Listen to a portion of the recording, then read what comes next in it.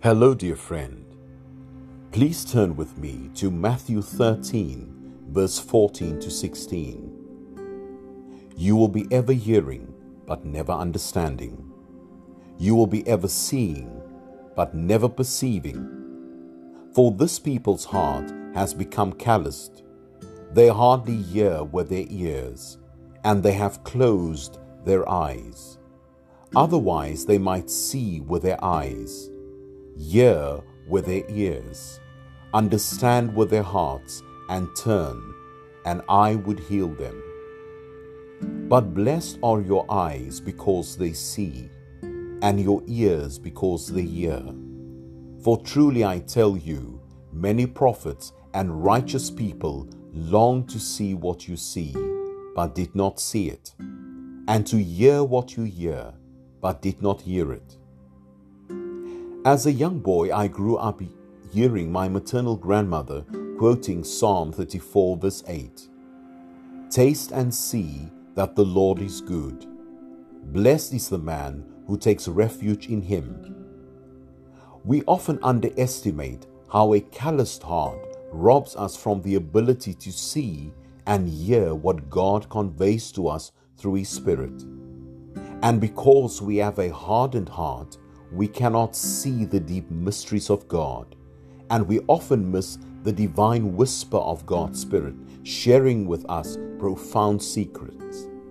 Thus we have eyes to see and ears to hear, but we lack in understanding. While my immature mind could not understand my grandmother's fascination with Psalm 34 verse 8, I have come to understand it. There comes a time when the goodness of the Lord needs to be brought to the level of our senses, where we are able to taste the goodness of the Lord, and where it results in being a witness of the magnificent wonder of God's unending possibilities. The calloused heart dulls the senses. In fact, it prevents us from coming to our senses. It robs us of the ability to revel in the glory of God's inexplicable provision and to comprehend His majestic goodness. Moreover, Scripture tells us that many prophets and righteous people long to see what we see and to hear what we hear, but they did not. They did not. But through the faithfulness of God, we have been graced to see it. Taste and see that the Lord is good. I guess before we can taste and see, before we can hear, we require a heart of flesh. Not a heart that reacts in the flesh. No, we need the replacement of a stony heart. We need the Lord to do open heart surgery on us and to give us a heart of flesh. It is only when we turn to the Lord that He can heal us. So why is healing necessary?